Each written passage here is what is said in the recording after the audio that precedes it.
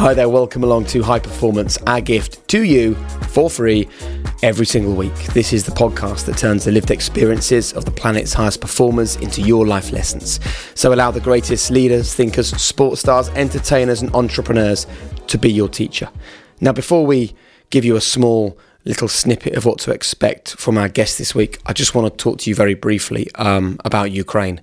So 20 million people almost have downloaded the High Performance podcast, and the platform that we use means we can see where people are downloading our podcast. And since we launched, thousands of people in Ukraine have downloaded and listened to this podcast. And I spent a month there in 2012, and the people were amazing. The cities were stunning. The country was incredible. And you know why thousands of Ukrainians have spent the last couple of years listening to this podcast? It's because they're just like you. They're people with ambitions. They're people who want a bright future. They're people who want to better themselves. They're people with dreams. And all of those dreams and all of those ambitions and all of the desires for the future are being destroyed by the war that they're undergoing at the moment. And look, it's a token gesture to say that this podcast is dedicated to the wonderful people of Ukraine, but it just feels like we couldn't start this episode without a mention of those people in that country. And our thoughts and our prayers and our best wishes and our support is with them. Anyway, on with today's episode. This is what's in store on today's High Performance podcast. I never wanted him to pay for me to come into Formula One. That was like one goal, you know. He could support me until Formula One, or let's say until Formula 2, to get to that point, give me those opportunities and so on. But I, like personally, as a feeling, I wouldn't want to come into Formula One having to pay for it. The one thing is that my mum and dad have done very well, I would say, is keep me grounded and kind of realize or live the life, let's say, as normally as possible. Not get carried away in any way. You know, I can say I'm privileged, but not in the way that I get whatever I want and I get nice cars from my dad and all of this stuff. You know, there's many things which my dad has given to me, and I say invested in me, but it's the investment, not a given. Well, I think like one thing I've not really mentioned as much, or I mentioned a little bit earlier, was the one thing for me that motivates me more than anything is enjoyment and just fun and enjoyment. Like if I'm enjoying something, it makes me work harder and makes me want it more. And then it's that a positive spiral of if I work harder, I reward myself more, I enjoy it more, and I work harder, and it's just, you know, you keep going up. So this is a really interesting episode then. I remember meeting Lando before he started in Formula One, and there was always this feeling that he was a guy who was in Formula One because he came from money. And once again, we come to the conversation about suspending your opinion and having some empathy. And this conversation will help to build your empathy for Lando Norris. He will talk about the fact that he didn't want to be paid to drive for McLaren.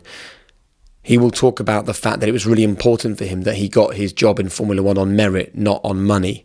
He'll talk about his upbringing and the power of an affluent upbringing and how great it was for him. And we shouldn't always frown or disregard the achievements of people who come from money, because those people have still had to show incredible determination and discipline and strength and resilience to get to where they got to. You don't race in Formula One unless you are an amazing talent. But we will also talk about what Lando's learned along the way. We'll discuss when he first came into the team and he decided to get involved in just helping out in the garage. And I can tell you now, he turned up and he shook hands with every one of the crew. He hung around and we chatted about the car for 20 minutes afterwards. He's got a brilliant sense of humour. And I often, when I interview people, I think, I wonder whether I'd like my son or daughter to be like you in years to come. And I tell you now, if my son grows up to be the kind of guy that Lando Norris is, I will be very happy indeed. It was a really interesting conversation. There are things that Lando talks about that you've never heard him discuss before. So welcome to a brilliant episode of the High Performance Podcast. Don't forget, you can also hear conversations with Toto Wolff on episode 51 and Christian Horner on episode 58. But today, it's McLaren's Lando Norris, and it comes next. I'm Sandra, and I'm just the professional your small business was looking for. But you didn't hire me because you didn't use LinkedIn Jobs. LinkedIn has professionals you can't find anywhere else, including those who aren't actively looking for a new job, but might be open to the perfect role, like me. In a given month, over 70% of LinkedIn users don't visit other leading job sites. So if you're not looking on LinkedIn, you'll miss out on great candidates, like Sandra. Start hiring professionals like a professional. Post your free job on linkedin.com/people today. Small details are big surfaces. Tight corners are odd shapes. Flat, rounded, textured, or tall. Whatever your next project, there's a spray paint pattern that's just right. Because Rust-Oleum's new Custom Spray 5-in-1 gives you control with 5 different spray patterns. So you can tackle nooks, crannies, edges, and curves without worrying about drips, runs, uneven coverage, or anything else. Custom Spray 5-in-1. Only from Rust-Oleum. This Mother's Day, celebrate the extraordinary women in your life with a heartfelt gift from Blue Nile. Whether it's for your mom, a mother figure, or yourself as a mom, find that perfect piece to express your love and appreciation. Explore Blue Nile's exquisite pearls and mesmerizing gemstones that she's sure to love. Enjoy fast shipping options like guaranteed free shipping and returns. Make this Mother's Day unforgettable with a piece from Blue Nile. Right now, get up to 50% off at BlueNile.com. That's BlueNile.com.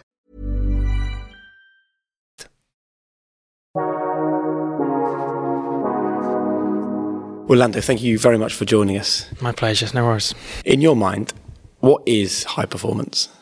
High performance is performing at the very best level of yourself, your abilities, and I reckon it's as simple as that. The best of your own abilities, because high performance is different for everyone. Of course, high performance within Formula One is a little bit more complicated, but it's still the edge of technology, always pushing the boundaries, always trying to find improvements. So maybe more in that direction. High performance is trying to push the boundaries, always trying to find better of yourself. So that leads us on to asking how you know what your best is. We get a lot of people that listen to this podcast and they get in touch and they say, how do I know I'm working to the top of my abilities or to the very best that I can? Yeah. Have you got ways of judging whether you are giving all you can or all you should? I do, but it isn't necessarily myself. I've been with my manager and trainer for the last 11, 12 years almost, 10 years. So they almost know me better than I know myself in some aspects. And as yourself, it's easy to get caught up in a loop, and kind of get complacent with some things. So they're always there to give me a little kick when I need it and keep me grounded, all these kind of things.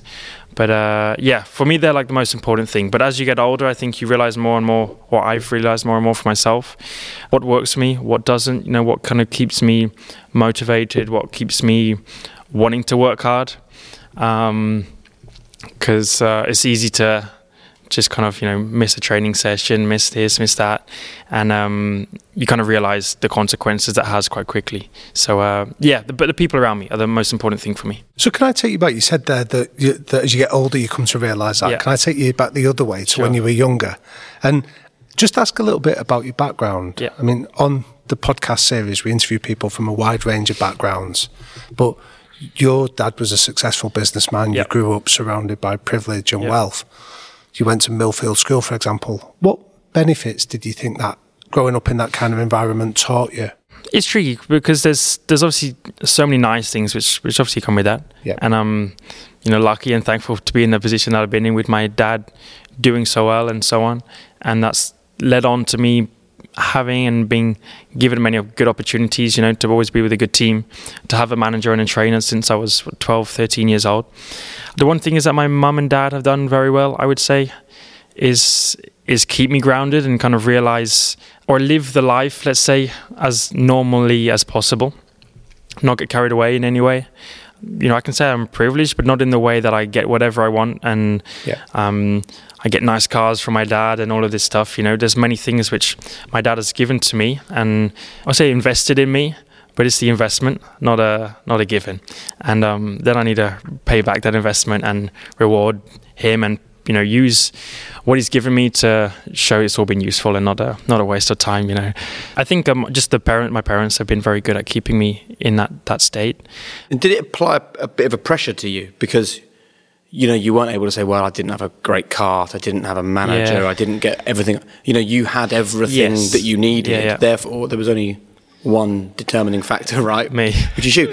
Maybe that's the perfect upbringing for Formula One. But I wonder how that sat with you when you're 12, 13 years old. I have lived with the comments you get from other people. I guess already at a young age, maybe just don't see it and realise it as much, how much people talk, and social media then takes over that side of it. But were you judged even then, do you think, going to the races? Of course, yeah. Because we used to have a motorhome, and we used to already be with the good teams and stuff like that. So since you pretty much start already, you have the judgment of this guy's got all the best stuff and they don't, and stuff like that. But there are many people that also have other things which are just as good and so on. And there are many circumstances when it doesn't come down to, do you have a better engine? Do you have a better chassis? Do you have better people you work with? You know, a lot of it does come down to you in the end. So, yeah. So one of our previous guests came from a similar background, the boxing promoter Eddie Hearn, and he spoke about how the shadow that his father had cast as a successful businessman had sort of fueled him to want to try and be better than him. Yeah. Did you ever feel that your dad's success has cast a shadow that drives you today? I mean, I wouldn't say like I want to be better than my dad, because we live like a very different profession and live a different life. But many things which want to make me not get the comments of I'm in the position of where I am because of him, right? I think like between my dad and I, like I never wanted him to pay for me to come into Formula One. That was like one goal, you know. He could support me until Formula One, or let's say till Formula 2, to get to that point, give me those opportunities and so on. But I, like personally, as a feeling, I wouldn't want to come into Formula One having to pay for it and be, although it's kind of just a bit of a mentality thing, not have the mentality of I'm not here because I don't deserve it. I'm here because I've paid for it, and I never really wanted that at all.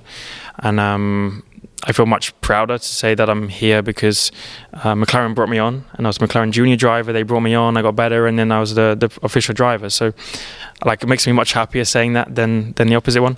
But yeah, like I have to know that to a certain extent, I'm lucky for the opportunities that I got, and the fact he could just support me into a Formula 2 was already a lot more than what people get. So I also know that on the flip side.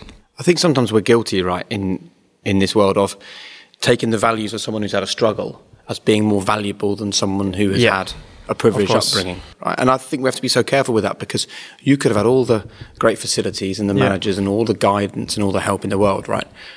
Without hard work and dedication and determination and sacrifice from you, there's no way we're sitting here having this conversation, is there? Definitely not. Definitely not. I mean, because like when I started, I had a bit of a natural talent for it, but I wasn't amazing. It's not like I started and won everything. And was that hard? No, I wouldn't say it was hard. I think I learned a lot, and of course, and I had good people around me to tell me how to do better, and I had to put in the effort to become a better driver. It wasn't like it just came completely naturally to me. Definitely certain elements were natural, and I think if you want to be one of the best, you got to have some knack for it where you can just jump in and be pretty good. But then, especially to be in Formula One, it's that next level, you know, what brings you those final hundreds and that final 10th and stuff. And there are hundreds of thousands of people who can drive a car well, you know, and you probably could jump in a car and do a pretty good job straight away. But then it's those final few little things.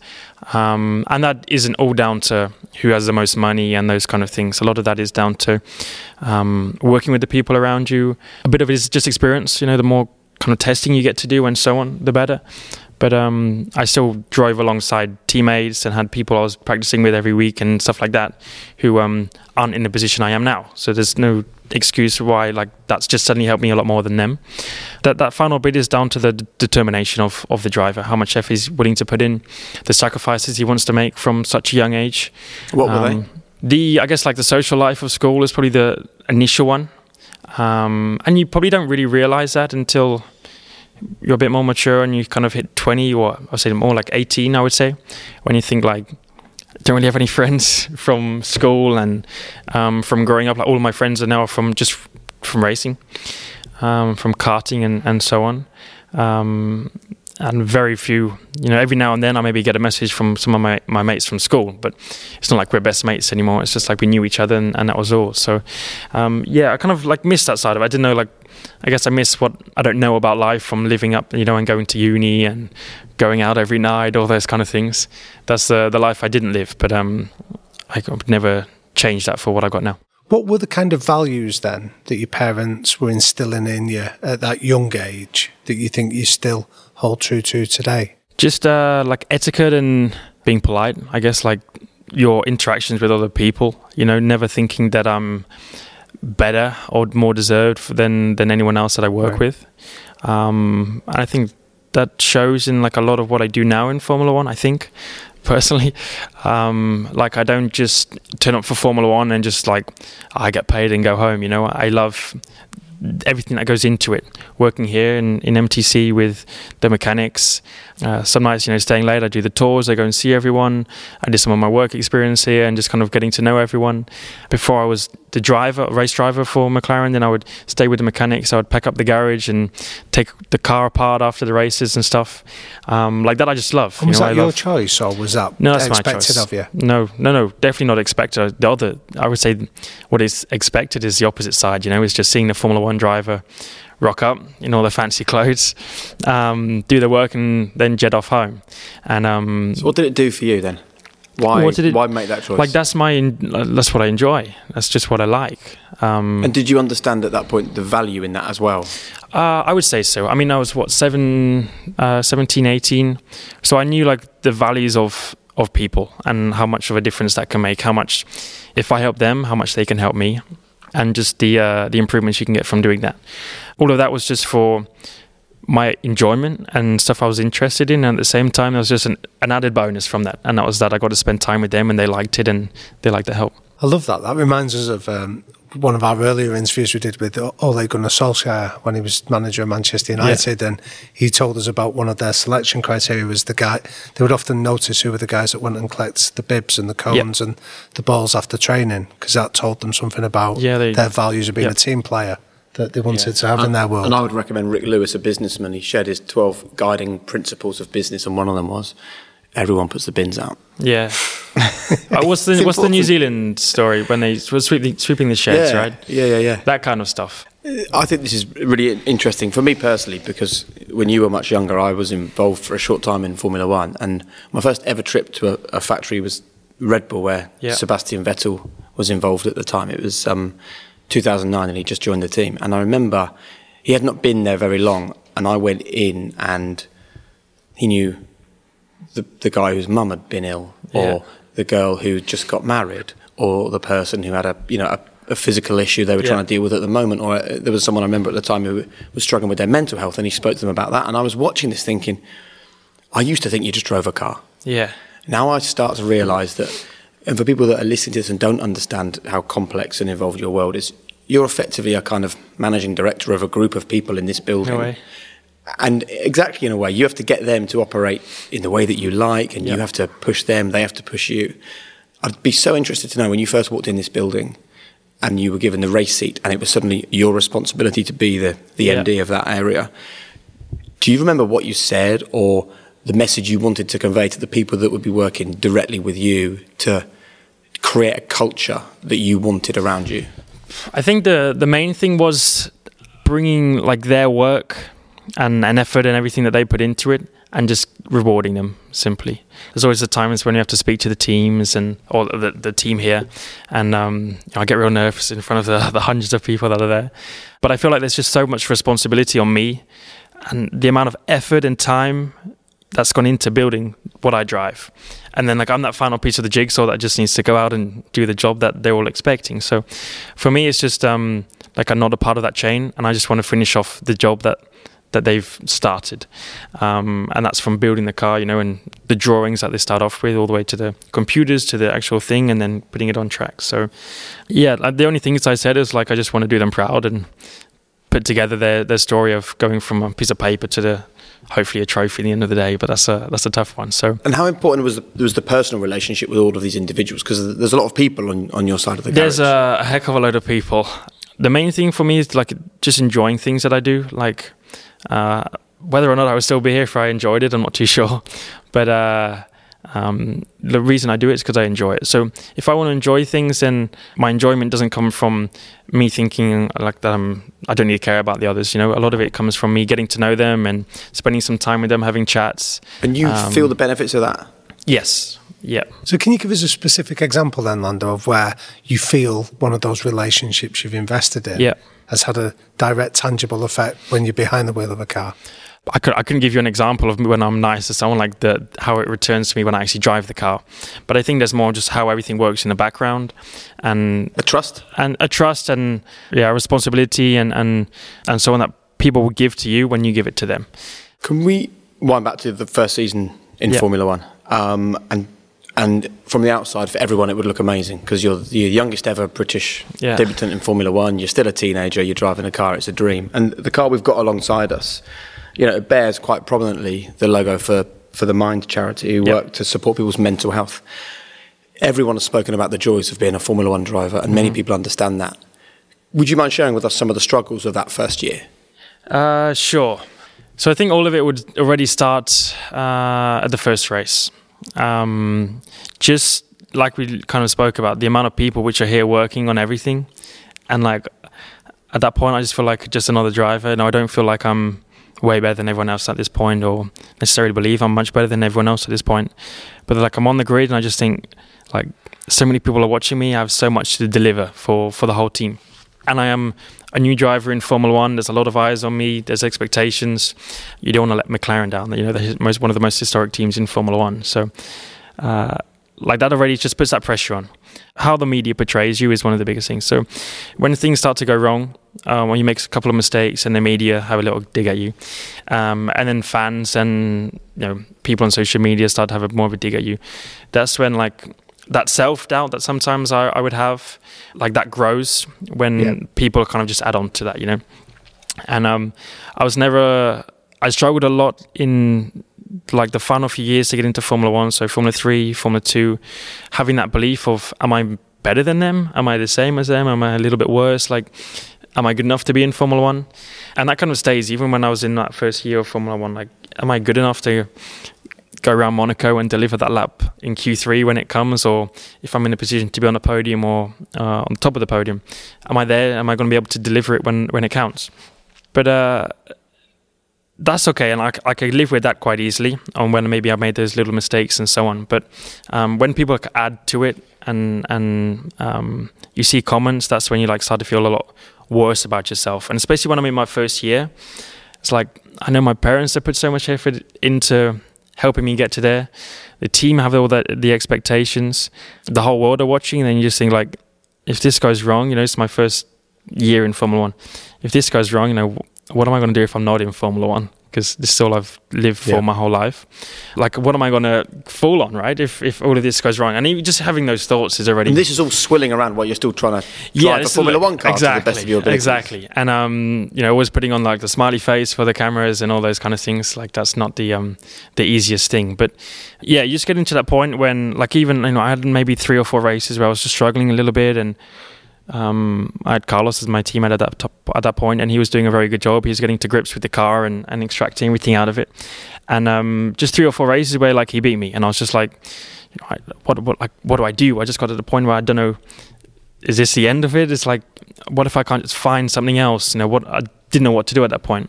That sounds quite lonely. Did it feel? It is, yeah, especially because I'm a guy who doesn't like to talk too much. I guess sometimes I do, but a lot of the time I like to keep things like hidden and tucked inside and stuff. And when I have problems, I tend not to talk about them. Especially back then, definitely didn't talk about them as much as what I do now. So a lot of it is my mind, how like I like to think of it more on my own. And how self-critical were you being at this point? I say too much. Like, I'm definitely my biggest critic, but like I think a lot of pros and you see footballers or Formula One drivers, whoever it is, I think they're their own biggest critics by a long way. But I think you need to learn the balance of it, and also know when to pat yourself on the back a little bit and say you've done a good job. But there was a lot less of that than there was of bringing myself down. So always having that self-doubt and that being critical of myself and just thinking on my own and not like allowing others to help me as much as I could, because I always thought it would be my fault, not someone else's. And I would hate to ever blame it on someone else. This is a good conversation then, because we were joined by an explorer called Nims Purger. Yeah. And he said excuses remove the learnings. Yeah. Right. So you're looking at Carlos, and for those that don't know much about Formula One, that is the first judge is your teammate, right? Yes. That's the first person to beat. And you've been beaten 3 or 4 races running by him. I'd love to know the process you went through to work that out in your own head? Because if you just think, oh, well, he's been in the team longer, or he's been in the sport longer, or he's more experienced than me, the excuses are removing the learning. I could never use experience as the excuse. Like, that was one I could... Why not? Like, now I feel like I can use it because I've learned about how much it can actually change. Yep. But at that point, I would never want to use the excuse apart from it's myself. And I hadn't thought about that though. Of course, you can't use experience as an excuse because you've got no understanding of what experience gives you. Exactly. And until that point, I've only ever done 1 year in every category I've done. So I've not spent those multiple years like I've done now in Formula One. And I just hated to use it. If someone can say, why has he done better than you here? I go, he's just more experienced. Like, it's such an easy thing to say and to use. And I just really never wanted to use it. But like, now I have a much better understanding, and I can go, I know I didn't do that as well because of the experience. Yeah. But I know at that point I would never have used it. So what did you do? I think there's just a lot of hours and days, probably months, of it just like swirling in your head, and you're thinking things over and over again. Like, why has he done that better? How has he done that better? What's he thinking of? How does he spend his time? And then you do it to yourself, like, what am I not doing good enough? Why am I not doing it as good as him? Is it because of this or that or this or that? And you just come up with all of these excuses for yourself. But then I kind of got to a point when, because it was 4 races instead of the 3, it was 4. What differences? I kind of got to the point when I started to realize, like, what else can I do now to make some changes? And it was like coming here, spending a little bit more time with my engineers, sitting down, just refreshing everything, kind of starting again a little bit, and trying to get some of that self-confidence back inside, because that's one of the biggest things. Like, if I go out and I just think, I'm confident I can go out and brake at this point, and I can deliver the lap when I need to. Just thinking of these little things can already start to just click and start to just make things turn over a little bit. And that's when like small things started. But it's just getting to that point, which is the difficult part.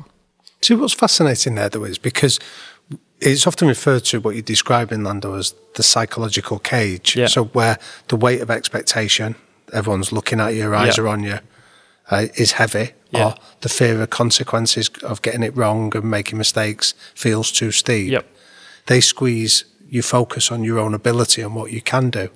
So how did you dial down the expectation levels and sort of minimise the fear of getting it wrong to be able to then focus on what you could do differently? I think I was lucky at a point where I could think of a couple of positive things every now and then. And I'm like, I am in Formula One. Like, there must be some things that I do very well. So you caught yourself doing things right? Yes. Like, I think what's tricky is like sometimes just understanding that. And I think that's when people suffer even more, is when they maybe don't see those kind of things. I'm here because I'm good enough in many, many circumstances and with many things. What are they? And just maximize them. And then you just think of them, you speak about them a little bit, and then you spark conversations, and then you talk about them, and you just get some slightly better understandings, and then you start to gain some momentum and go from there again. I think what's really powerful for people to hear in this conversation is that what you haven't said is, I decided I wanted to win a race. I decided I wanted a podium. I decided I was going to be 0.3 of a second quicker over a lap. Those are all outcome-focused goals. Exactly. You clearly went into the process and focused on the process. Yeah, I mean, especially when you're in a competition side of it and you want to win. When you want that, that you want that reward, something that's going to give you so much pleasure and the team pleasure. It's easy to think of it that way. But like, when I think of I'm good enough to be in Formula One, there's also things which I will be thinking of, and ways of how I work, which are also going to be good enough, or good building blocks at least. So I think those parts of me which I knew were strong enough to like kind of start to realize these things and create a bit of change. And I was lucky I kind of had those things at least to be able to work from and to start thinking slightly differently and so on. Of course, like, if I didn't have that, I could still be in that bit of a spiral and not be thinking I'm still good enough to be in this position and stuff like that. But I don't think I just need to go out and beat him all of a sudden. But like, how am I going to beat him and the processes, then you start to realize how you can make change. So what top tips would you give to people listening to this, Lando, that maybe are in that fog of confusion, maybe feeling a bit lost? Well, I think like one thing I've not really mentioned as much, or I mentioned a little bit earlier, was the one thing for me that motivates me more than anything is enjoyment. and just fun and enjoyment. Like if I'm enjoying something, it makes me work harder and makes me want it more. And then it's a positive spiral of if I work harder, I reward myself more, I enjoy it more, and I work harder, and it's just, you keep going up. I'd say maybe I got to a point where I wasn't enjoying it as much. Really? And can you remember when that point was? I can't exactly. It's in the first season, though. It will be in the first season, like maybe halfway towards 3/4 of the way through, and I just was like, like, because you're thinking of so many things. You're not just thinking of like I'm driving a Formula 1 car in, freaking America or Japan or whatever it is, which is just awesome. And you start thinking about it and just clouds your judgment, like you said. So the first few things are like, maybe which I would say sparked it off is I need to enjoy it, and I think even like my manager and my trainer could kind of tell what was going on a little bit at this point. And there was a little bit more time spent on having some days away, enjoying my life and maximizing my days at home, with my family or with my friends, whatever it was, going out a little bit, going out to dinners again. And that kind of just frees your mind up a little bit. So I think maybe the first key point is enjoyment. Are you enjoying it? Yes or no? And kind of understanding, can you enjoy it? Like, it's maybe not easy for people to enjoy the job that they have or whatever they're doing. But I know I could enjoy Formula 1 and the job I'm in. So I know I could enjoy it. It's just understanding what kind of brought that to me and so on.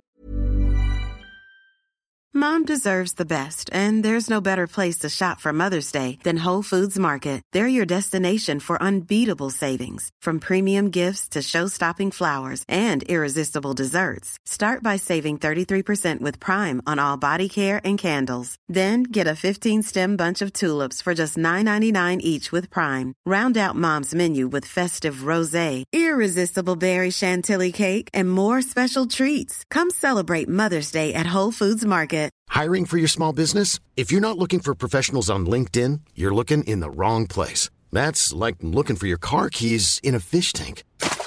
LinkedIn helps you hire professionals you can't find anywhere else, even those who aren't actively searching for a new job but might be open to the perfect role. In a given month, over 70% of LinkedIn users don't even visit other leading job sites. So start looking in the right place. With LinkedIn, you can hire professionals like a professional. Post your free job on linkedin.com/people today. Mother's Day is around the corner. Find the perfect gift for the mom in your life with a stunning piece of jewelry from Blue Nile. From timeless pearls to dazzling gemstones, Blue Nile has something she'll adore. Need it fast? Most items can ship overnight. Plus, enjoy guaranteed free shipping and returns. Don't miss our special Mother's Day deals. Save big on the season's most beautiful trends. For a limited time, get up to 50% off by going to BlueNile.com. That's BlueNile.com.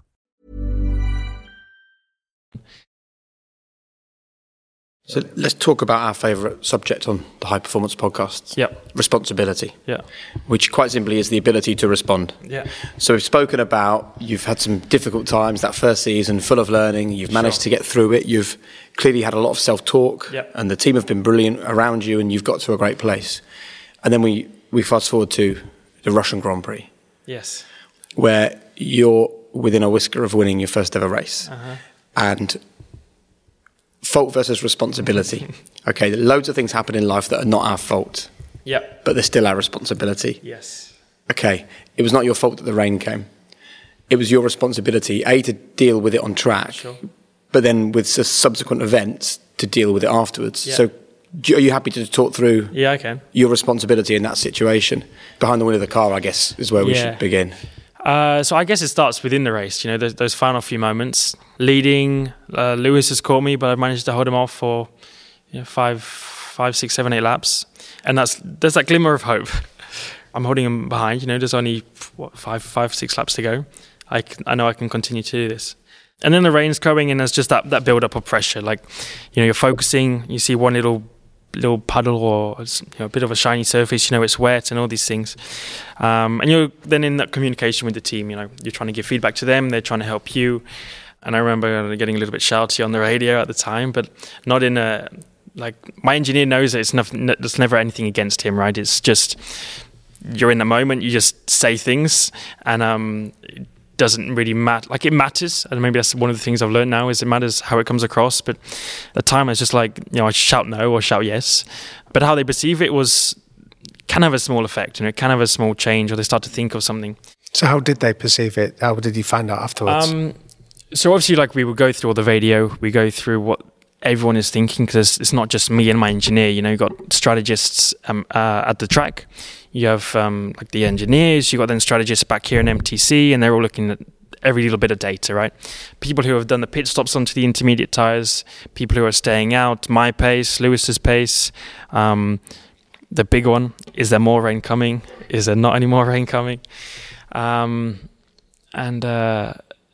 Just going back over all of these things, and I guess like I didn't realize how shouty I was on the radio. Like I mean, I come across as like a little kid, but it's not like I ever mean to. You know, just, where they said, "Do you want to pit for instance?" Yeah, and you that's yelled, when I said no. No. Yeah. Have you had the conversation? Because this is so interesting when it comes to communication. Have you had the conversation that the way you said no, yes, meant your race engineer couldn't go, "No, I really think you should"? Yes, of course we spoke about that, but I think we've had like a kind of these conversations before, and I think they did kind of understand the situation I was in, right? With Lewis behind me, a few laps to go, leading the race. Like, even for them, there's more pressure. It's the first time we've been in a situation. Of course, I think Daniel won the weekend before, so they kind of were already a little bit prepared for it. But it's there were so many more factors this time, and we did speak about it, and I don't think it changed, let's say, the overall outcome. I don't think what I said or how I said it changed the outcome of what we did. Even if I just said no no, I wouldn't like to pit in a nice way, it wouldn't have changed anything. But maybe people would have started to think slightly differently and so on. So you kind of never know. But yes, we went through everything that I said, how I said it, the effects that it could have on myself, on the teams, on how they then put it across to the other people who are then listening to them and so on. And the decisions which come from every little bit of information. But I guess you kind of need to then realize what can be having the big effect and what can't. And me just saying no didn't change the outcome in any way, but there could be a time and a place when it does. And it could also, I could simply have given them a little bit more information at the same time. Instead of just shouting no, I could have gone, "No, I'm happy on the slick tire at the minute, but it's very tricky, and if it rains any more, then I'll need a pit." Obviously, probably that in a more condensed way and a bit quicker. And maybe that could have sparked something in their mind, which was maybe we see a little bit more rain coming, maybe we don't, whatever it was. Let's pit, let's not pit. The fact was, in the end of it, they didn't realize how much more rain was coming and how much worse it was about to get. And I was only with 2 laps to go. So we obviously made the decision. And I think like what people, let's say, don't realize as much is that Lewis was in exactly the same position as me. Of course, he was in second, but he didn't want to pit either. He was happy with staying on slick tires, but the team told him it's about to rain a heck of a lot more. You need to pit. And that's like information that I didn't get given. And if they maybe said to me, it's about to rain a lot more, then I would have been like, okay, then I'll need a pit. So it would go both ways. It's stuff that I could have helped with them, and stuff that they could have given to me. And it's not still as simple as that. There's so many other factors and things that they're looking at and seeing and so on. But like, as a simple way of putting it, that's what it came down to.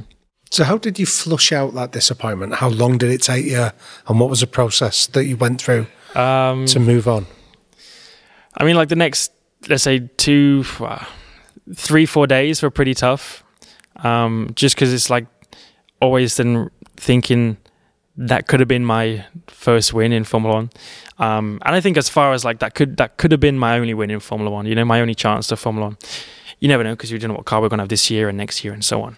But there's times when, people's F1 careers only last a couple of years or 3-4 years, whatever it is. So it's like, could that have been my only chance to win a race in Formula One? And then you kind of, like what we spoke about earlier, what could I have said differently? What could I have done differently? And I think of all of these things. But then when we sat down and just stopped for a little bit and you kind of review everything in a clean way and an efficient way, you pick apart the things we did well, the things we didn't do well, and what could have been what were the deciding factors with everything.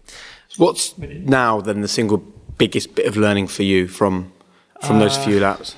The main thing is to never like get caught up in the moment. So the moment of that was I'm leading a race.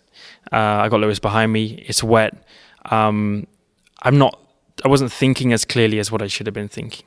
And the more information I can just clearly give the team, the more they can understand like the position that I'm in, how I'm feeling, and the easier we can make decisions. Because sometimes I maybe just say no when I expect too much of them. You know, I expect them to just know what I'm thinking, what I'm feeling, when they don't. You know, they can see data, they see the lines and graphs or whatever, but they're not behind the wheel, so they don't know, like, am I really like, you know, am I pushing like hell?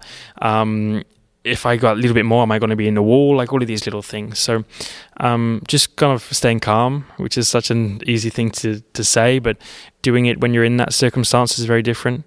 But just clear and concise information is just always the best thing. And them giving it to me in that way and vice versa is only going to help us win races and get on the podium more often. So understanding that is the best thing. So will you take us into that debrief meeting then, Lando, and tell us the kind of questions that you're asking that get the best results to learn and move on next time? So I think one of the main things which I came back from after Russia and having those few days off to think about it, the first one is what could I have done differently? Again, just thinking of it like as a me fault. What could I have done differently? And then we listened to the radio and all of these things. And for me, it was just all I wanted to understand was it my fault? Yes or no? In the end, it's easier to like to say no, like now. It wasn't my fault, but that doesn't mean like there's nothing I could have done better. And of course, we just kind of spoke about some of those things that I could have done better and should have done. And already some of these things were put into practice, I think a couple of weeks later back in Turkey, when it was drying out a little bit. It was hard to choose whether to go intermediates or slicks, went to box and so on. And it goes from the week of Russia, Mercedes looking like heroes, all clever, they made the best decision ever, we made the worst. And it was completely flipped the next week. Mercedes made a terrible decision, went to box, we made a really good one, we gained, they lost. Yeah, there's always that next time when those things can come again and we can try and do a better job. It's a good reminder that what is hard for you isn't necessarily bad for you. I mean, like you're a better exactly. driver. I'm much happier that it's happened in a time when I'm not going for a championship. You know, I'm not going even for top 3 or top 4. You know, I'm going for 6th or 7th in the championship. Like for me, it's not a big achievement to do something like that. So, do you think about the first win? Because I think it's so easy to sit in now and think I just want to win a race. But if you could be an 11-year-old Lando again, you just want to be in Formula One. You have to be very careful becoming obsessed with the outcome. Yes. Because you either get there and then you're demotivated, or you never get there and you're demotivated. Yeah. No, I wouldn't. Of course, I think of it. I can't lie. I think everyone on the grid would say that they thought about winning the race, and especially that one. You know, when I saw then Lewis, I think it was his 100th race win. Then it just made me feel even worse. Like, I just gave him his 100th race win. I've not even got one. And you know, you see those, you know, a few cases where the outsiders won the race. You know, you got Mercedes and Red Bull who are always going to win, but you know, when Esteban won the race in Budapest, and that's when it looks even cooler because they're the people in my position. There's the benefit to you in thinking like that, because there are hundreds of people, my son being one of them, looking at you thinking, I'd like to be where he is, and you're thinking you want to be where they are. Because you always move those expectations. You're always going to up them, and like, what's the next step for you to achieve something, and you always want to be satisfied by reaching an achievement. But I think in Formula One that's so difficult because it's not like a guarantee you're ever going to win a race or be on the podium or anything like that, and that could have nothing to do with you, right? It could just be because of reliability, or your car's not quick enough, or the rain comes, or whatever it is. So it's never always going to be your fault. So maybe there's some things you can change here and there, but no, I think you need to understand when you get to Formula One, a race win doesn't necessarily mean your first place in the race, right? Like a race win for me 2 years ago, like in Austria, was being 3rd place. 0 chance I would have ever won a race. Impossible, like unless they all crash and whatever. But in terms of actually achieving our maximal potential, it was to finish in 3rd place, and that's what I did. So I maybe would have been even happier winning the race, but there's no point thinking about it because it just never would have happened. So I just had to feel like a race win was a P3 for me and a bit of... See, what's really interesting is you're describing the process and performance goals that are within your control. The outcome is the stuff that you've learned to to park.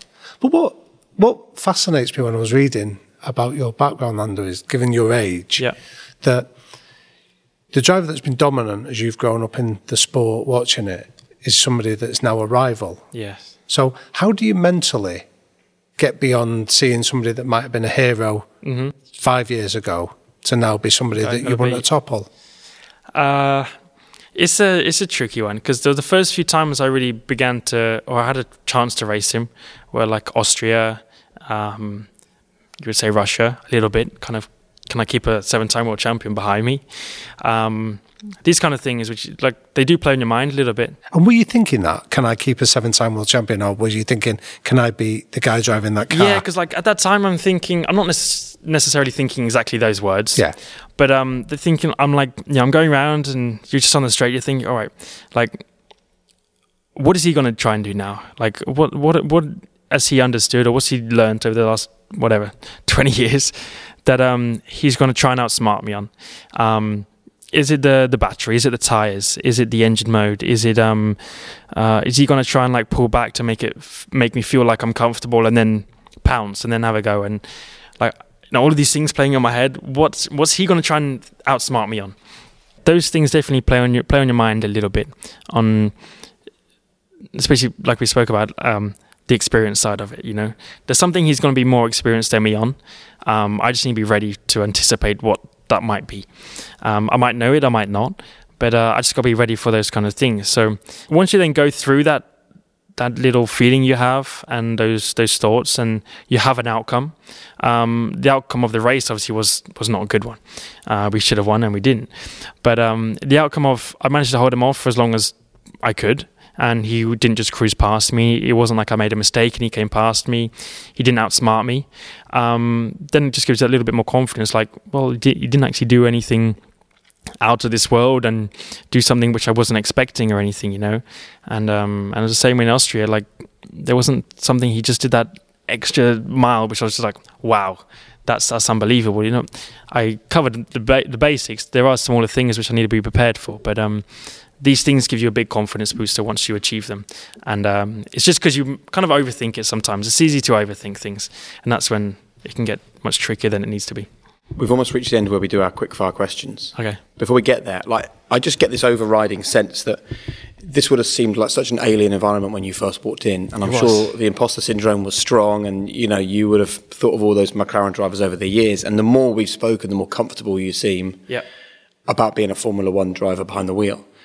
How comfy are you as a Formula One driver, as a public figure? I mean, I'm thinking the relationship with the press, or the scrutiny, not necessarily criticism, because I see just positivity about you, but I see a lot of scrutiny. A photo goes up with you and a young lady, and I see your name trending on Twitter. I can't even begin to imagine what that is like, because, and I don't want this to come across the wrong way, but you're still only in your early 20s. Like when you're 43, maybe you should deal with it. But I just think that all the years of driving and racing karts doesn't equip you for that side of it. So no. Where are you on that element these days? I definitely, it's like right now I'm definitely in the best position I've been in. Not just, like you said, as a racing driver, but just being a normal person away from the circuit. A bit of that has just come with making the mistakes and posting something I shouldn't have done, or saying something I should have done. And you get, again, the experience of learning about these kind of things, learning how media can pick up on something so small, or how, especially fans. Would you share with us your biggest learning from that, where you thought, I didn't even mean that? I was like... I mean, there's not been one big thing, but there's just been like comments, where I would have said something, and it would have been probably about Lewis or Sebastian, one of the the drivers I respect more than anyone. You said something which obviously you didn't. Something about Lewis, wasn't it? About it means less or something if you win in that car or something. Do you know? Yeah. Oh yes. Yeah. Well, it was Mercedes, right? That's what it was. It was like, it's a great car kind of comment. Yes, like you should expect him to win a race because he's in a Mercedes. But then it gets twisted. Probably the same thing everyone in the world's thought about, but just me saying it in an interview is what changes all of it. So how do you still be yourself? That's the tricky thing, because I would never mean something to have bad intentions. Like, that's just not the person I am. Unless I really hate someone. But I would never mean it, especially in an interview when I have nothing against the person, Lewis at this point, or Mercedes. Like, what's the reason? There's no gain for me to do so. There's no, like, that's just silly. So the fact people want to put it across that way, and if people believe that, then they obviously just don't know me very well, right? But the obvious one is just, I guess, got to be more careful with what I say here and there. But two, like, once you kind of get through it a couple times and you maybe say 2 or 3 things, people start to just kind of have like a bit more of a belief in you, in the things you say, rather than you just saying one comment which is just outrageous. And just kind of maybe the respect as well. You've got to gain that little bit of respect by sometimes saying things that people don't agree with. Because then you lose those, say, fans, you lose those few people which are just like hate you for saying those kind of things. And I'm very happy to have people, not following me anymore if they kind of just want to believe everything that they see in social media and things like that, because then they simply don't know who I am very well. So you just gotta accept it a couple of times. Like, you just got to go through those hard times, being told off by the team and things like that. But like, you just kind of also realize that you have the right to say things that you want, and not everyone's going to agree with it. But I never want people to think of me in a bad way, or think like we spoke about in the beginning, that I'm miles better than everyone and I should have more right to do things and say things than other people. Like, that's far from what I would ever believe and want to lead to people to believe. So it's hard because I would always have it with the best intention, but just people understanding that is what's difficult. So just saying it like now, and people listening to this, and the more people will believe, like, exactly. I think even this is powerful, and I think maybe 2 or 3 years ago the team or you wouldn't have necessarily wanted a conversation like this. Yeah. But you get comfortable in your... Exactly. And it's like, you're here for a short time. You have to be you. You get comfortable with people not liking it. Like, that's something you just have to do. You have to get comfortable with people not liking what you say here and there, and just live with it. Like, that's just a part of life. That's people, different opinions. And it means you stand for something, sure. Exactly. Yeah. And I think before I was a little bit more in the middle, where I would say these things, but I just didn't want people to have opinions on me. I just wanted to be nice and in the middle ground of everywhere. Whereas I guess now I feel like I can stand up for my own opinion a little bit more and say what I want a little bit more, and understand that people are going to be with me and some people are going to be against me. And I'm happy, but like I'm fine with that nowadays. Like, that's just, I've understood that's life. That's always going to happen as long as people and humans are around. That's just the way we're made. And just got to deal with it, but that's all. Wonderful. Right, Lando. Our quick fire questions. Fire away. The first one is the 3 non-negotiables that you and the people around you need to buy into. The 3 rules that you live your life by, really. Enjoy life. Number 1 by mile. Enjoy life. Be kind.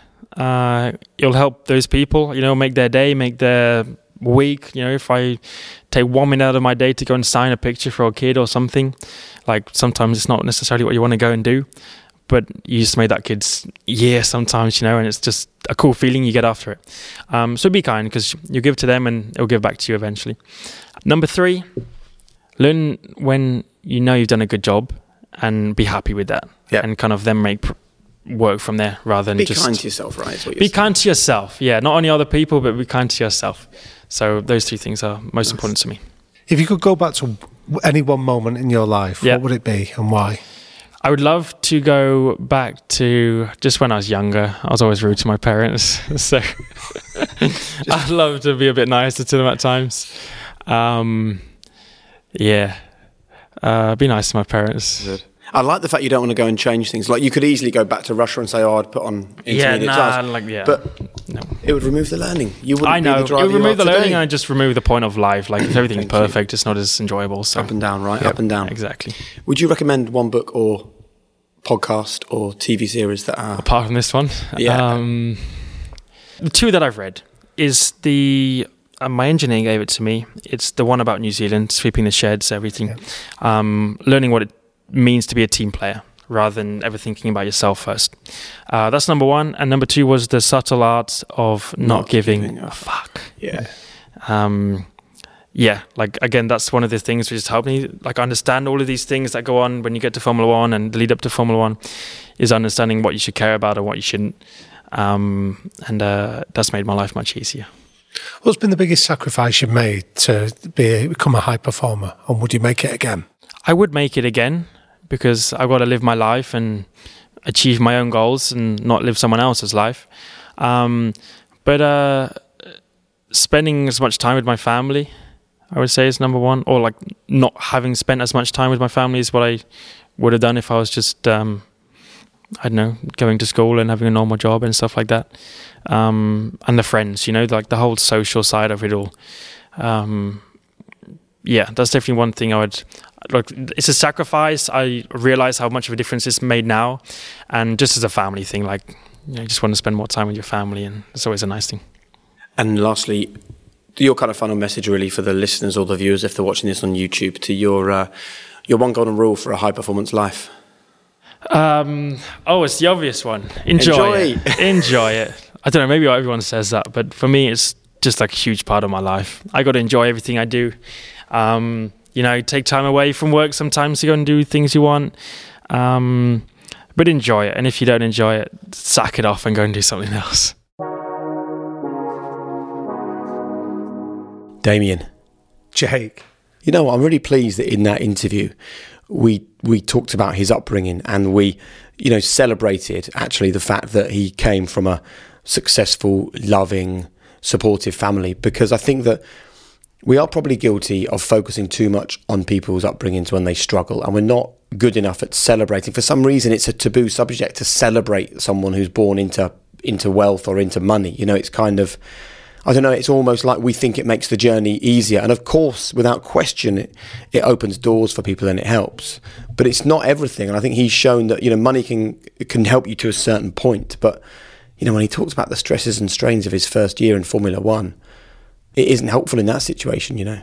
Yeah, I think that's a really valid point, Jake. I've had people give me feedback on that when we've interviewed people, that we do tend to brush over those people that come from, say, the public school sector or life of privilege, almost as if we're uncomfortable to go there. So I think it is important to show that money can grease a situation. It can make things a little bit easier and give you maybe greater choice, but it doesn't immunise you from the pressures of, once you're at the sharp end, like Lando is, you've still got to perform.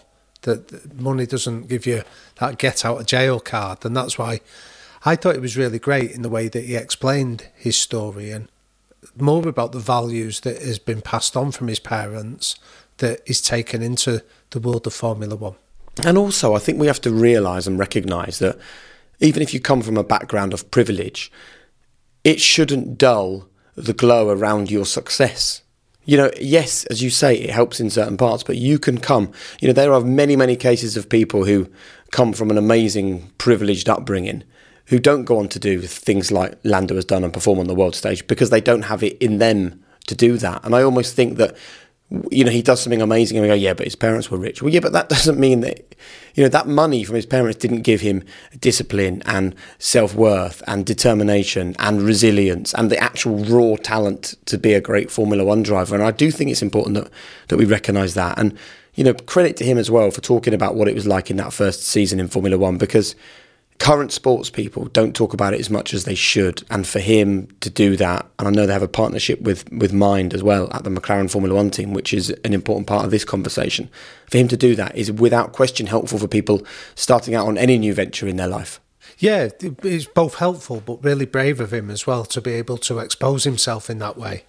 You know, and I'd like to give thanks to Lucinda, one of Lando's team there, that was great in terms of setting it up. I know she listens to the podcast, and she told us a really lovely story about Lando that really resonated with me. That she was describing that when the drivers get to in the box seat, they often get given a McLaren sports car that's worth around $250,000. And she said that Lando's parents had intervened at that stage and suggested that a 19-year-old boy shouldn't have a car like that, and they asked them not to give it to them. And I think that one little anecdote is really illustrative of the values that are being passed on to him, that you have to work hard. Hard work isn't a substitute for wealth or privilege. And again, I think it's helpful for anyone of our listeners to understand that. Yeah, and look, I pride myself, Damien, on having empathy, not opinion, right? But even I, when Lando first got into Formula One, even I was like, oh, well, he comes from money, so, you know, he's obviously paid his way in. And he talked about the fact that it wouldn't have been the same for him if he'd have paid for that seat at McLaren. He was determined to earn that himself, which I think, obviously, massive credit to him. But it's a reminder to all of us that, you know, we can't just have an opinion with no understanding or no knowledge. And even I was like, oh, well, it's a wealth thing. And I'm frustrated and annoyed with myself for doing that, because we sit and have that conversation with him. And, you know, we've had this conversation privately between us in the past. I left thinking, I hope my son is like that when he's in his early 20s. Yeah, I would love he was polite, he was friendly, he hung around after the interview, he shook everyone's hand, he got to know everyone, he talked about the work he's done in the factory with the team. This isn't a front or a pretense. This is someone who's obviously had a great upbringing, but also is just a great person himself and is managing to stay true to that. And you know what? I hope that, and I'm sure he will go on to get lots of wins and maybe some world titles. I hope if we meet him in a few years' time, he hasn't lost himself in the world of Formula One and success and superstardom and things. Yeah, I think you can sum him up in just one simple word. He was authentic. You know, I think that's a testimony to both himself, but his parents, and also to the team around him. You know, that lovely story about helping the mechanics out and really enjoying learning his craft before he ever got into that seat tells you why so many people are willing him to do well. And again, there's a big message for anyone there that be nice. You know, that I heard an interview recently with Nile Rodgers that said that his mum had given him advice. He said it's the same amount of energy it takes to be nasty as it's the same amount of energy as it takes to be nice. So why would you choose the nasty option when you're going to invest the same energy? And I thought that Lando was a great example of that. Yeah, brilliant. And if you're new to the High Performance Podcast because you're a fan of Lando's and you saw he was on, so you came to the episode, and you're an F1 fan, there are a few other guests you should check out as well. Episode 51, we were joined on this podcast by Toto Wolff. A really interesting conversation. This is what he told us when he spoke about his style of management and the power of having patience. I think when you would ask the people that work with me in the team, they would rather say I'm impatient because I want things changing now. I'm exercising pressure to the point where I think it's helpful and not beyond. But I get on with things. If I want to solve a problem, I pick up the phone. And, you know, there's no postponement of any action. But on the other side, life has proven to me that sometimes the things that you want to achieve also need patience. And I enjoy that, to look for an outcome in my interaction with people or what I want to achieve for this team. And it happens, but it happens over time. And it's almost a self-discipline on being able to wait. It's an interesting clip, that, Damien, because the reality is Toto and Lando, they both exist in a world where not only is patience in short supply because you've got to win and you've got to win quick, but they both exist in a world where public scrutiny is incredible. And, you know, just a couple of days ago, the new Drive to Survive series came out. And I think one thing that's really helped people when it comes to Formula One with Drive to Survive is, again, an empathy and understanding. They've lifted the lid on Formula One and we actually get to see just what a challenge it is to compete on a global scale. We see the great side, but there's a whole hidden world that we don't get to see. And it's so good that the lid is finally being lifted on that, isn't it? Yeah, and we get to see the process, not the outcome. And I think when we follow that process, again, at the risk of repeating ourselves, from pretty much every episode that we do, falling in love with the process, the score will eventually take care of itself. The outcomes will eventually be delivered. And Toto's episode was a phenomenal example of explaining that. And talking of the process, that's teed me up very nicely to say we were also joined recently by Christian Horner. If you want to find Christian Horner's episode of the High Performance Podcast, episode 58. Here's what he told us about creating a culture at Red Bull. Yeah, there's a risk. You know, Red Bull, as was famously said by a current 7-time world champion, they're a fizzy drinks company. How can they make a racing car? You know, and the same would apply to an engine. But, you know, we'll do it, and we'll do it well, and we'll get the best people involved, and we'll give them a great environment, and it'll be inclusive, and you know, that breeds and perpetuates throughout a business. And I think all the talent that we've brought into the team over the years And the reason we've had tremendous stability as well is because, it just it perpetuates throughout the business. Really cool. So Christian Horner, episode 58, Toto Wolff, episode 51. It was a pleasure to share that conversation with you, Damien. Oh, it was as well. And I'd remind anyone that hasn't listened to Christian's advice yet. I stole a line that his wife had passed on to him, was that a pat on the back is only 6 inches higher than a kick up the arse. And I think that keeps us all grounded and humble. Love that.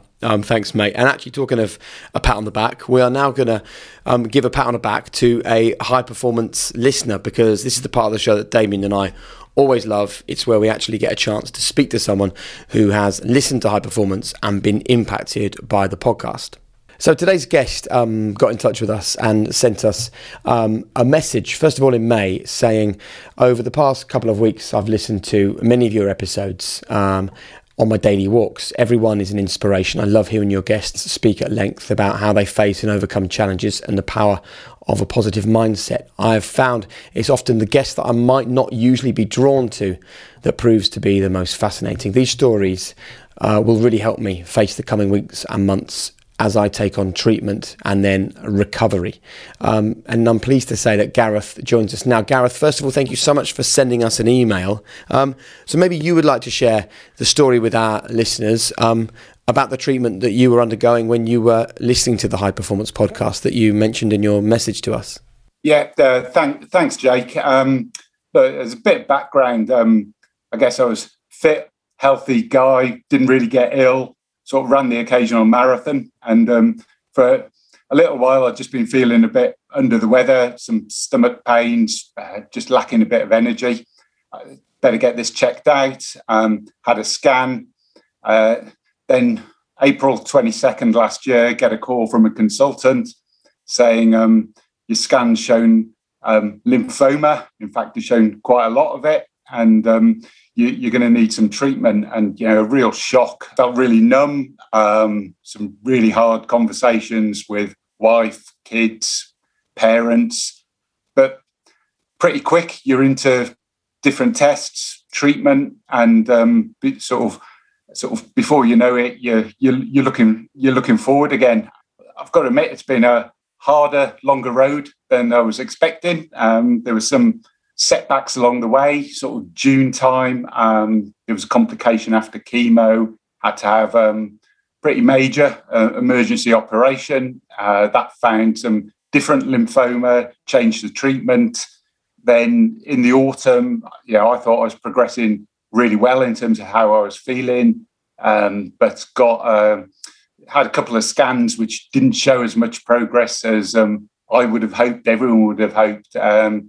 So ultimately finished with stem cell transplant in December, 3 weeks in hospital, pretty rough recovery after that. But come through to February, another scan, and the great news with that was the cancer's clear, no more chemo needed. Just absolute huge relief, I suppose, is the overriding emotion. And there's a couple of things still to deal with. Needed another operation to reverse some of the treatment I had last summer, and a precautionary scan in May. But look, I'm in a much better place and really starting to look forward. Well, that's lovely news, Gareth, and many congratulations on it. How has the podcast been of help to you during what sounds like a pretty traumatic period of your life? Yeah, no, it's been a tough period, and the podcast's been with me throughout. Really, something I've really tried to do is sort of daily walks and sort of put my headphones in and have a good listen to the podcasts, or the times I've been in hospital. Again, I've just found a great listen. The guest stories I just find really, really inspiring. Each one's got a unique story, but actually what I was taking out are quite a lot of the parallels in the stories, similar themes coming. And then I guess I could link some of those to what I was going through, and I just found that a real help.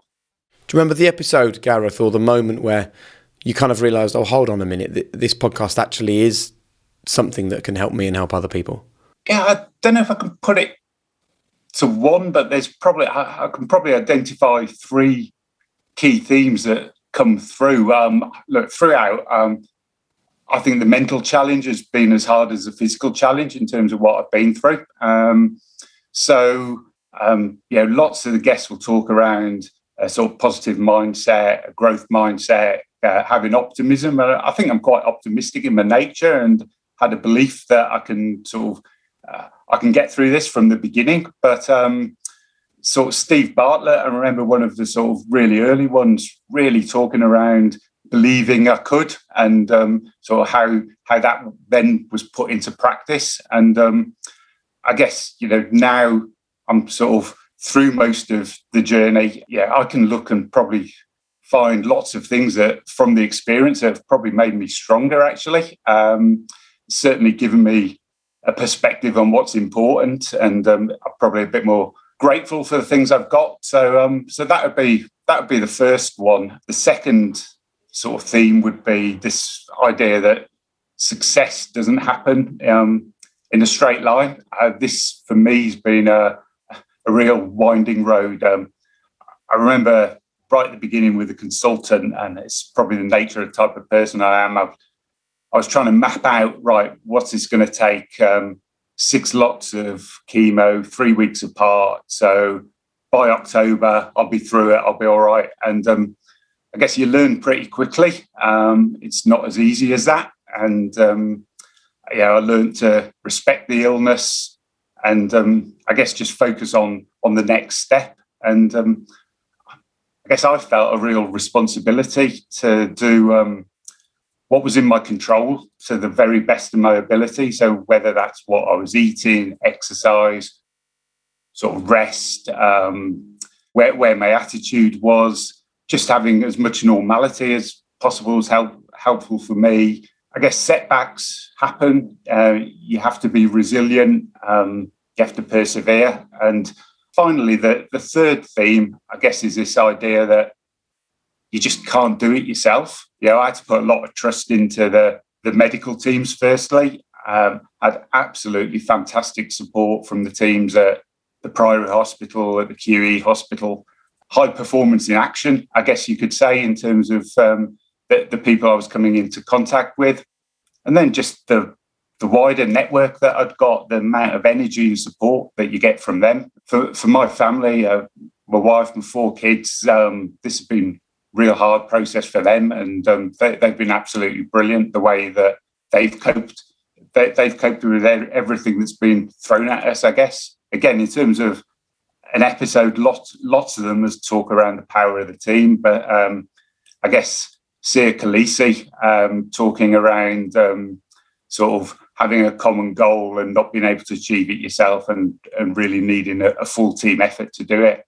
It's so fantastic, Gareth, to have you coming on and talking about this. So Damien and I said when we first started High Performance that for us this podcast is about outcome, not about income. I don't know whether you're aware of this, but National Careers Week was last week, and we had a message from a man called Steve Huey who said that your collaboration with National Careers Week is producing something that will impact thousands of young people, schools and organisations. The ripples will be spread in directions you haven't even imagined. And I'm just sitting here thinking that, whether you're 16 years old and planning your future, or whether you're an adult like we are and you are, and you've been through a traumatic time, for us to create a podcast that impacts even one person would have been something we'd be really grateful for. So for us to think that we're impacting so many people in so many ways at so many different moments in their life is really humbling for all of us to hear. So on behalf of the whole team, everyone that works on High Performance, thank you so much, not just for reaching out, but for coming on here and sharing your story. And we always say this to people, the biggest thanks, has to go to you. Like, it was all in you already. That mindset, that growth mindset, that belief, that desire to better yourself, to improve, to take 100% responsibility, to smell the roses every morning, to make the most of every day. Like, that was already there in you. You just had to find something that unlocked it, and it just so happened to be this podcast. Thanks, Jake. Really appreciate that. And big thanks for all that you're doing. Thanks, Gareth. I love it when we have a listener like that, Damien. And actually, I've got another message here that's come into us. And this one's from Andrew, who says, beliefs are thoughts we keep on thinking. That, of course, came from Gabby Bernstein, And he said, if you keep on believing you will actually achieve something, then you probably will. Daily thoughts about a successful future will lead to a more positive and successful future. It certainly sounds much better than thinking that you won't. He said the episode with Gabby was really interesting. And Lee also got in touch to say, I was really pleased to hear a well-known life coach in Gabby Bernstein making it clear that sometimes there is a need for pharmaceutical intervention. In her words, when you're having a biochemical condition, there is a time and a place for psychiatric medication. And all too often, the psychiatrist and neurologist fields are far too segregated and polarised in their stigmatised views, which only serves to create barriers to progress. It's time to break down those barriers and all work together for the common goal. Thank you very much for that, Lee. And I think that's really, Damien, what this podcast is about. Like, at no point are we saying any one guest's ideology is something that everyone should adopt. We're just saying, listen to it all. And it is about having no barriers, actually, isn't it? There is no sort of conversation off limits for us, because it might just be that that's the conversation that really impacts someone and helps change their life. Yeah, and that taps into the idea that there is no one way to high performance. This is about living a high-performing life on your own terms, whether that's being the best parent you can, the best partner, or the best professional in whatever job you do. There's no one way to get there, and all our guests have showed us a variety of different techniques, and that's where our curiosity just keeps getting piqued week after week by what's a new idea, what's something else that we can take away and adopt ourselves. So it's fantastic that people listening can also access that. Absolutely. And next week on High Performance, we're going to be joined by someone who has helped to change millions of lives for the better. Here's what's coming your way on next week's High Performance podcast. I think a lot of my joy and happiness comes from, helping other people. And I actually had it was a real high. Like PE with Joe was a high, emotional high. I was doing those live workouts. Millions of people took part. And, when it ended, I stopped and reflected on what I was doing, and obviously read all these wonderful letters and cards and things. And I processed what I'd actually done. And I was there for people when they really needed it. The people were really down, and there was a lot of people struggling. And so I look back at it. It was a fond memory and during a difficult time. But for me, ultimately, as long as I'm helping people, as long as it could be through YouTube, it could be through events, it could be a live, a podcast or a conversation I have. As long as I'm helping other people live a healthier life and a happier life, that's where I get most of my joy from. So it's not really about personal success. It's like the more people I reach, the happier I become almost. There you go, Joe Wicks. That was a good conversation with Joe, wasn't it, Damien? Here's a man with plenty of energy. Yeah, loads of energy, but also really, again, like Lando today, really authentic. Turned up with no entourage, just came in, mixed with us before and after it. He was phenomenal bloke. Yeah, a really nice guy. And you can hear that episode of the High Performance podcast next time out. Damien, thank you so much, buddy. Thanks, Jake. Loved it as always. Me too. Thanks to Damien. Thanks to our listener guest, Gareth, as well, for sharing his story with us. Of course, thank you as well to Lando Norris and the whole team at McLaren for helping us to make today happen. Best of luck to them for the rest of the season. Thanks as well to the whole High Performance team, Finn Ryan from Rethink Audio, to Gemma, to Eve, to Hannah, to Will, everyone else involved in the High Performance podcast. Remember, if you want more from us, then just go to thehighperformancepodcast.com and you can join our club, our members club, the High Performance Circle, and there you will get access to ever more stuff, including weekly emails straight to your inbox, packed with help and motivation. Just go to thehighperformancepodcast.com. Remember, there is no secret. It is all there for you. So be your own biggest cheerleader and make world-class basics your calling card. We'll see you next time.